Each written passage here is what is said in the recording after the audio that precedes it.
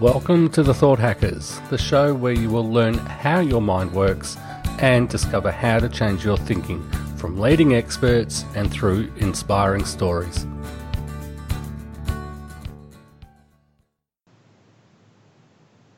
Good day, everyone. My name is Nathan Siegel. I'm here with my colleague Hamish Baston out of Australia, and we are The Thought Hackers. With us today is a fellow by the name of Rhys Hagan.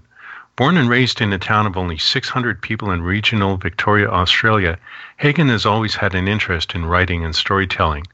In 2009, Hagan underwent training with the Australian Infantry to become a rifleman.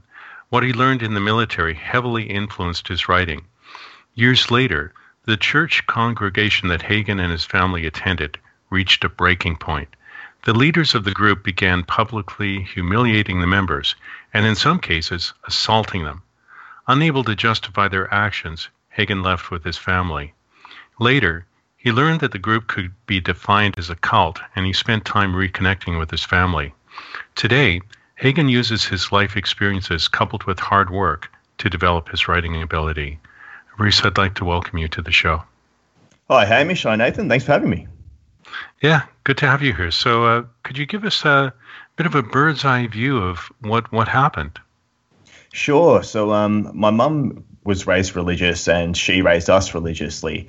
And so growing up, we went from church to church, which, as a kid, I was never really interested in, but I love my mum, so I went along anyway. It wasn't until my parents broke up when I was about 17 that we started going to this new church that it was a little different from the others at first, a little more involved. They expected you to be a bit more involved. And at first it was this really positive thing because we were in this vulnerable space. We were at this pivotal moment in our lives, and it just gave us some direction and a support network that we really needed at the time. But after being there for a couple of years, they actually joined a broader network called the Isaac Network, which operates out of Malaysia, but they have pockets all around the world where they have just other congregations who follow the leader of this movement called Dr. Jonathan David.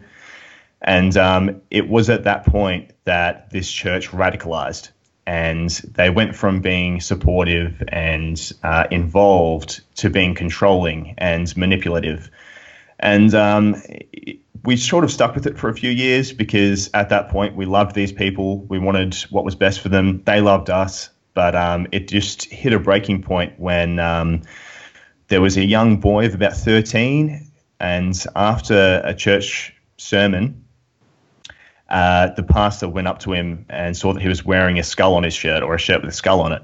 And she took offense to that very suddenly, and she grabbed him by his feet and dropped him on his head, and then picked him up and ripped his shirt. And she tried to get other members of the congregation, including myself, in on it. But that's when I just said no, and I confronted her about it, at which point she publicly humiliated me to try and turn the tide of the general population of the congregation in her favor. And that started the process of us leaving because we just couldn't support something like that. No, obviously not. And I can't say I blame you for having that reaction. I am curious about something because I've seen this in other Christian type cults. Did this group that this doctor, whatever his name is, did it come under the Pentecostal type of church? Was it that? Yeah, I believe it did, but towards the end, they actually didn't call themselves Christians. They didn't identify with any kind of denomination. They just called themselves followers of God, the elect and the elite and things like that. And obviously they believed that all other movements were incorrect and that theirs was the only real movement, the only real followers of God. So that's an obvious sign that it's becoming a cult, or it already is a cult. So not something I picked up on at the time, obviously not until afterwards, but it's certainly a big learning curve for me. Yeah, no doubt. And you're right about that differentiation where they refer to themselves as the only true movement. That is one of the defining characteristics of cult groups. I mean, there are many others, of course, but that is one of the defining ones.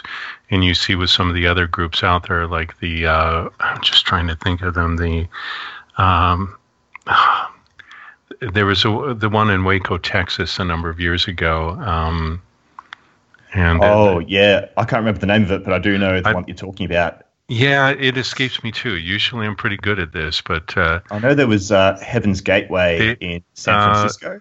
Well, there was Heaven's something. David Koresh was the one that I'm referring to, running that one.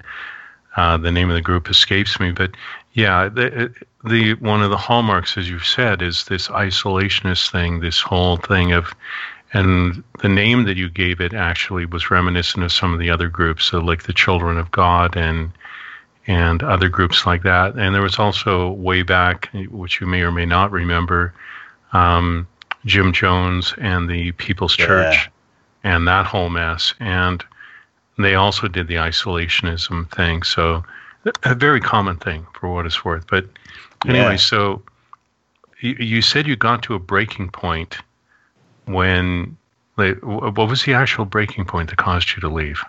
It was her physically assaulting the boy. That was, it was no longer in the realm of mental or emotional abuse. It was now manifesting itself in just her hurting people physically. So, yeah. Were you assaulted yourself? I wasn't physically attacked. There was some impropriety. She obviously had complete control over the congregation, and she would take a lot of the younger men into her office and give them massages and things like that, myself included. Obviously, that's not something that someone in a position of power should be doing to someone who's considered a subordinate. So a misuse of power there, but there was no overt sexual assault or anything like that, but still improprietous behavior. Yeah. So when you actually did leave, did you encounter problems from the church actually leaving? Because I've heard in some cases that when people do leave or they try to leave, the church will try and drag them back in or start threatening them or abusing them in other ways. Did any of that happen to you? Something that I believe is that the pastors of the church knew that they had a lot to lose. And by trying to be aggressive about it, then it may involve the authorities and it may bring to light the things that have been happening within the church. I know that they did send people to spy on us, so they just sort of sent people around to the house to see if anyone else was there, sometimes knock on the door and, just say some things or, have a normal-ish conversation, kind of passive-aggressive conversation. But, it wasn't anything like you'd hear about with Scientology about threats and, picketing people's houses and things like that. Were there any other things that you had to be concerned with, such as spying on your computers or anything of that nature? No, I don't think they had the means of doing anything like that.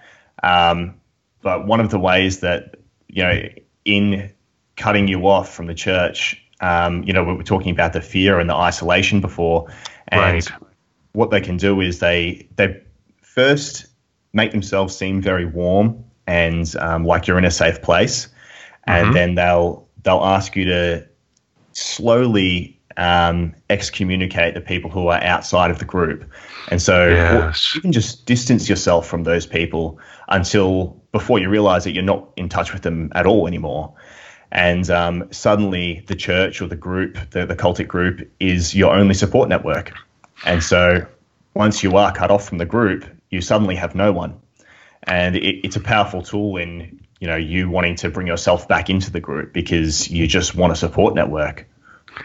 Yeah, totally understandable. It makes sense. First, they cut you off from all the people that are important to you.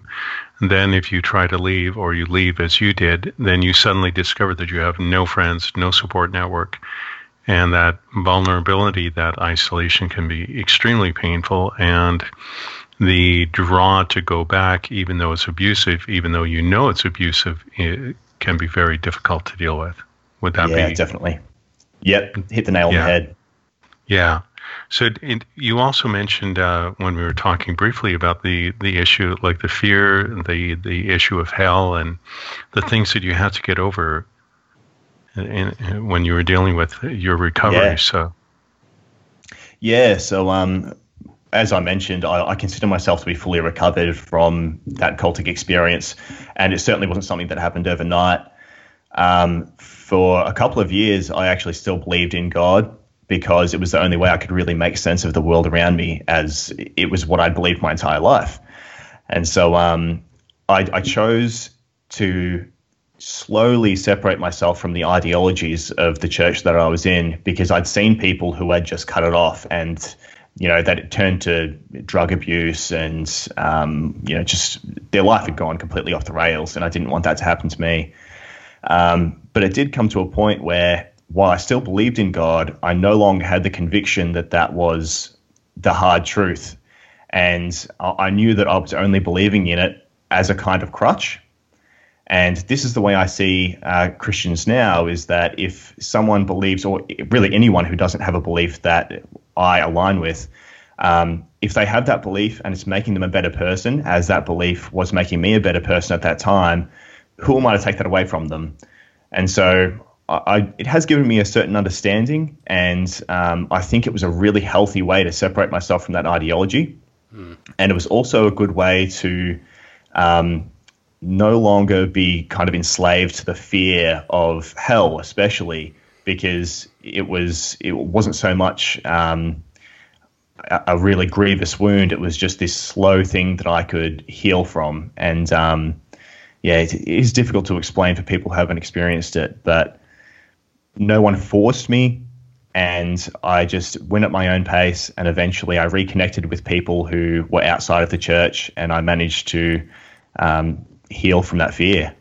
So tell us more about this hell aspect. How did that manifest? And as you're talking about that as well, like, what was a turning point? Because it's really important for our audience. They're always very interested in what got you from where you were to where you are now.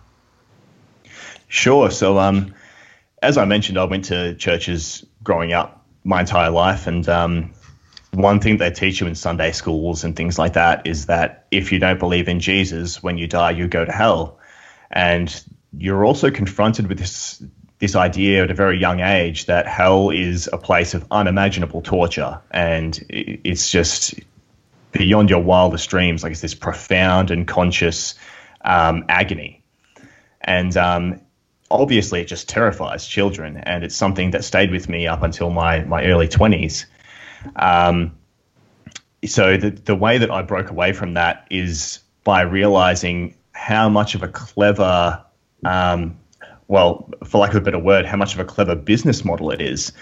Because something that I touch on in my most recent book, Sovereignty, is that the possibility that everything that we've heard about how Christianity came to be is falsified, and that Jesus was simply a spearhead for a campaign that was primarily for business purposes. And this idea of hell is to make people say that, hey, if you're not a part of this, you're going to suffer something that is so incredible that you have no idea what you're getting yourself into. So you better invest in this, not just with your emotions and your time, but with your money. And I think that that's a strategy that a lot of churches employ. Of course, there are good churches out there, but it is important that people who are in churches or are thinking about going to church stay vigilant for those things. Yeah. It's important. Hamish, do you have some perspective on this? The whole belief thing that you're talking about is, who'd you say the person was? Jonathan David, who started the church? Yeah, so that's he changed his name. He had a Malay name, but he changed it because of Jonathan and David in the Bible. Yeah. He's essentially created a belief within himself that his world is so true around him of the Isaac network that's created and what it is and what it does. It's and the belief systems that he has to sort of get into other people to join with him and be part of that congregation, and maybe even be part of the manipulation of that to be in that cult. It's one thing that you did. You were recognising the beliefs that were going on, and they weren't aligning with yours, which was a huge thing. And you were able to say no. This is not my reality. This is not what these beliefs are not going to serve me well. So I'm walking away because I've got my own ones already. But I think one of the big things you said too was the children when they start talking this stuff to children, where that belief formation period is so critical. It's one of the ways that they can get a lot of people into these churches, into these congregations. And look, it's, I don't know, the belief thing here is so important that I'm sort of also, people might be listening and thinking, well, I'm not in a cult. What's this got to do with me? Well, it's actually got quite a lot to do with people that are suffering through trauma and that sort of stuff. With, like we discussed before we got on, Reese, was you've got people in manipulating relationships, might have been abused and manipulated as children and created beliefs around that as well. But essentially, you've got people who will control a relationship, and people call them narcissistic, but it's what they believe in. It's their reality. It's what they believe to be true, and how they need to treat people. And they're similar people that will take you away from your support network and your friends, and all of a sudden you're in a place with nothing except that person controlling you. So it's very relative to, whether it's a cult at a church or a relationship or a workplace. This stuff happens everywhere. When this network came into your church and it started to change, what age were you? So it was actually, they joined the Isaac Network while I was in the army. So I was 19 and then I came back. Right. And so I was 19, 20 when that started to happen. Right. So coming back into that church environment with your family, where you'd been away for probably a few years, your beliefs had already been created in the religion that you wanted to connect to, the family you wanted to be with from the childhood. But coming back into that environment where it was starting to change, and you're 19 years old, where essentially your belief system has already been created. And you were able to look at it and go, sorry, that's not me. Yeah. So that obviously helped me, and obviously my family not being away from that during the time they joined the church, and obviously me being in the army, I could see this contrast between what they were and what they'd become. Yes. And and it sort of, I knew the leader wasn't well. There were some certain deceptions that she had, and they were the sort of things that I was willing to live with, because my reasoning behind that was nobody's perfect. She does a lot of great things, but these are the flaws that she has to work on. Yeah. But joining the Isaac Network and connecting with Dr. Jonathan David, it sort of exacerbated this need for control, and it was this kind of sociopathic behavior, in the sense that she was so detached from a reality that it wouldn't be outrageous to say that she was the most deceived person in the church, because she genuinely believed that what she was doing was right, even though it was outright hurting people. Yeah. And it's interesting what you brought up, like the cult leader mindset. Those same traits can be taken into other situations, and obviously talking about cults wouldn't be especially helpful for a lot of your listeners, because not all of your listeners will have been in cults. But may well be plenty of them listening. Well, yeah, absolutely. But it's even applicable. It's even applicable to, like you said, relationships between a child and their parent, or significant others, just in a controlling relationship where fear and isolation is this kind of recipe for being able to manipulate people and getting them to do what you want. It's a really dangerous thing to be a part of, and sometimes we don't get to choose to be in those groups. Like you said, like if that's your parents, you don't get to pick your parents. It can be many years until you're at an age where you're looking at and you're getting conflict in your beliefs with other things that might be happening outside your environment and within the church and within the family. You're getting this conflict, and being able to get to that point where, I can't do this anymore, or I'm just stuck here. But you were very lucky that you already had your belief system essentially created that was able to repel you from what was coming at you, because it wasn't connecting with what you had. And it's been able to get to this point to say, if something's going on, if you're not feeling happy within the environment, if you're not feeling safe within the environment, to just be able to ask yourself, well, are these beliefs serving me well? Are they, what I'm looking at here, does this serve me well? If it is, great. If it's not, well, what beliefs would? And it could be, that's the point where you can get some sort of change and shift there and say, no, I need to be doing this instead.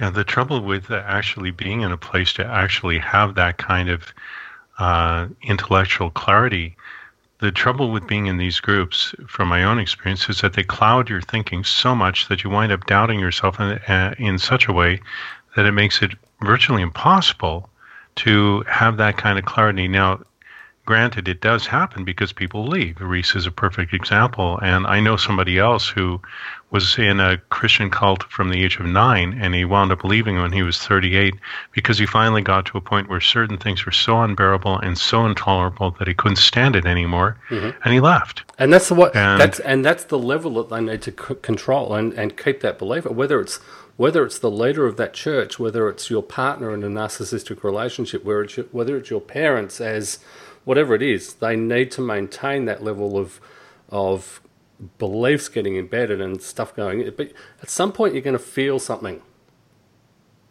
It's just not going to feel right. Yeah, that's exactly right. Whatever that there is, a kind of yeah. No, you're exactly right, Hamish. And there's a kind of intuition that goes along with that intellectualism, and it's I think Einstein is credited with the quote.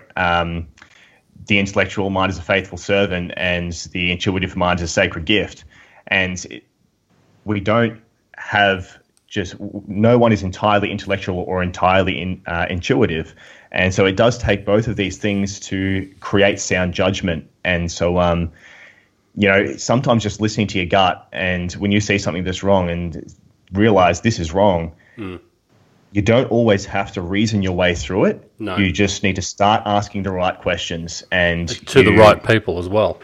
Yeah, that's right. And so there's this healthy level of skepticism that comes into it. And sorry, what were you going to say? The point that you made about your gut was so incredibly important, because so many people who grow up in abusive environments, whether they wind up in a cult like what you did, or whether they come from an abusive environment, because of the nature of where they are, the abuse and the devaluation and everything else, one of the things that goes straight out the window is their intuition and trusting their gut, because they're so confused by the environment that they can't access it. But if they start to develop any sense of self or self-esteem or whatever, as you're talking about, then things like that start to kick in, like that gut feeling, as you said. It's so important, so important. Yeah, yep, absolutely. So just coming back for a moment to how those cult traits can apply to different situations. Something we were talking about before we went on the air is a book that you mentioned about it being totalitarianism, and how that is ingrained in a cult leader or a narcissist's personality and their character. And I think it's really important, and this is something that does apply to everyone, if we just take a step back from our own personal experiences of trauma and being manipulated and abused, and look at the society that we've created for ourselves and what we're headed towards, especially with, I know this may be a controversial talking point, but with some of the things that Trump is bringing up, building a wall, all this sort of stuff, it's kind of isolating in itself. Absolutely. And yes, it's not just that, but there is this surveillance state that's going on about, that thing that happened with the NSA a while back about them reading people's emails and things like that, and all these Snowden files. However much you believe that, there is some evidence, whether or not it's anecdotal, to point to the fact that we are being monitored all the time, and this is the kind of that's the liberty that we've sacrificed so that we can have this perceived security. And so I think it's, in that respect, it is applicable to everyone, but also to personal experiences. Yeah, and for our audience, the book that Reese had just referred to is called Thought Reform and the Psychology of Totalism. It's written by a guy by the name of Robert J. Lifton. And when I first encountered it, well, we're reaching back in time a long ways now, but it's about 40 years ago, so I don't know how available it is. But the one thing I can tell you about it is that it's a book that was used at that time by deprogrammers. And there was a particular chapter in there, 8 points, can't recall what they are, but what they are is a definition of how cults function. And some of these narcissistic leaders, you could probably refer to it for that as well. So for those of you listening, might be worthwhile to see if you can find it. Reese, with you'd obviously have made good friends within that church before you left. Sure. And maybe even continued those relationships after leaving.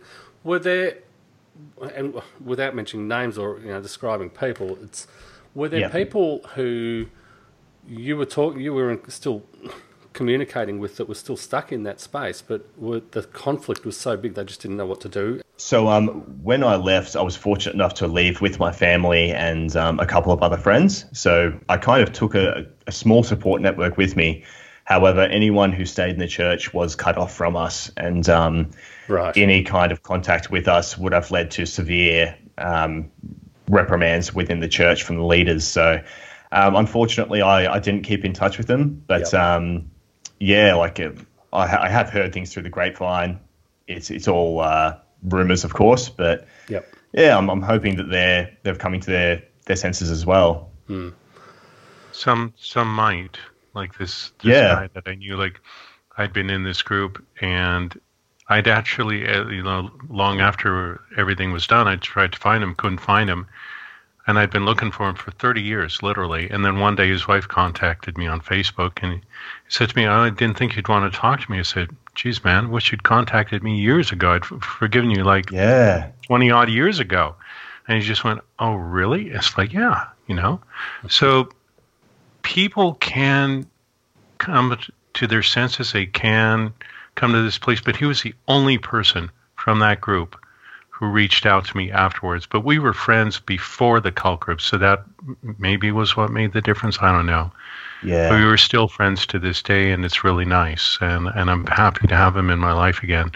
He's completely free of their influence. No problem there. Yeah.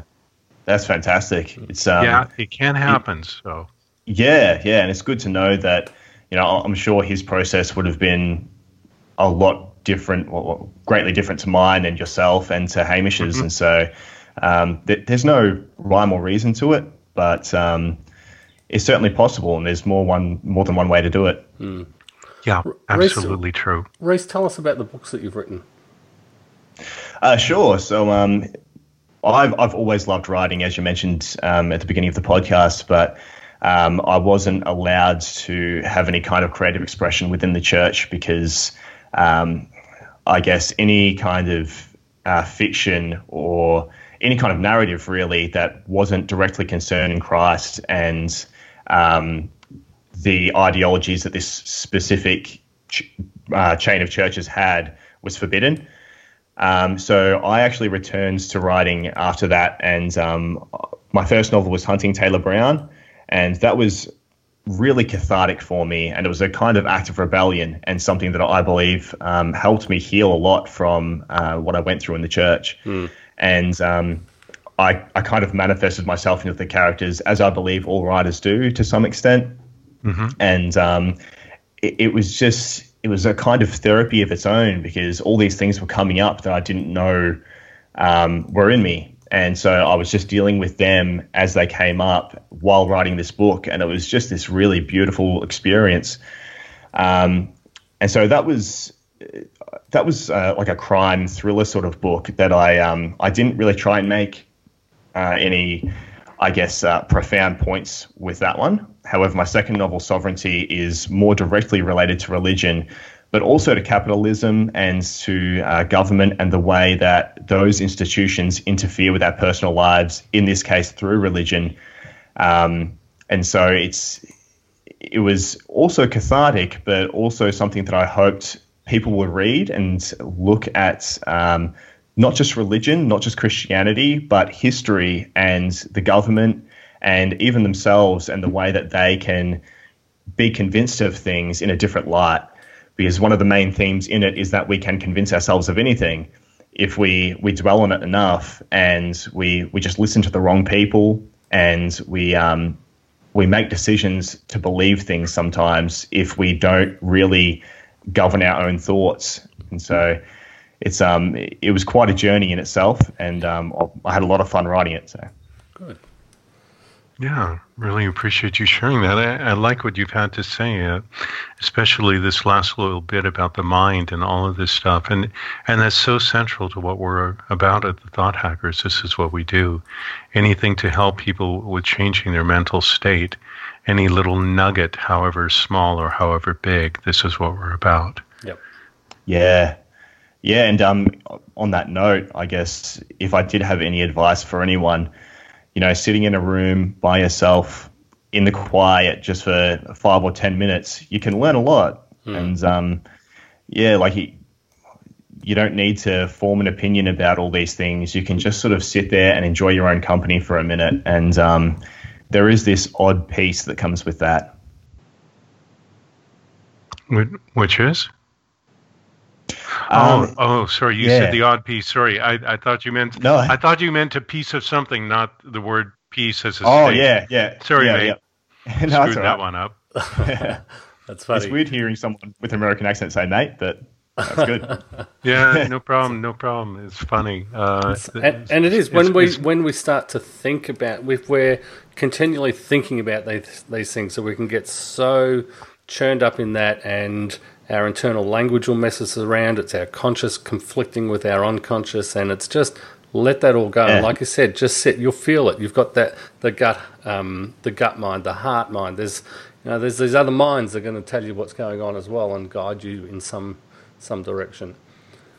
Yeah. And it's interesting what you said, Hamish, about the conscious unconscious minds, and I also believe just this constant stimulation in the age where we have a computer in our pocket where we can access pretty much everyone's opinions and every piece of information that we've ever had at the click of a button. It's just really easy to be so constantly reading about things that may not sit well with us. They may trigger certain traumas from our past, and I think it kind of creates this culture of hypersensitivity and easily being offended. Yes. That we've sort of fallen into. And so, once again, just sort of sitting down and spending some time with yourself is what I would recommend for anyone. Yep. Yeah, I agree with you. So for the people who have been listening today, if they want to get more information about you, where would they go? So I do have a website, just rhyshagen.com. If you'd like to know more about my books, Sovereignty is available on any online bookstore. Amazon and Barnes & Noble are probably the best sources for that. I think there are a few books called Sovereignty. So this one's of a giant hand that's got strings and it's attached to Jesus, who's got his arms out. It's, nice and controversial. Yeah, that's what I was going for. Yeah, good. Well, controversy's good. It stirs up stuff and makes people think, hopefully. Yeah. I'm just having a look at that. It's excellent. I'm just going to say, it's good to be able to have a chat to you guys, and I'm glad that you have the Thought Hackers, and just something that is dedicated to people who have been through these really serious traumatic events, but things that are kind of played down in our modern society because it's common.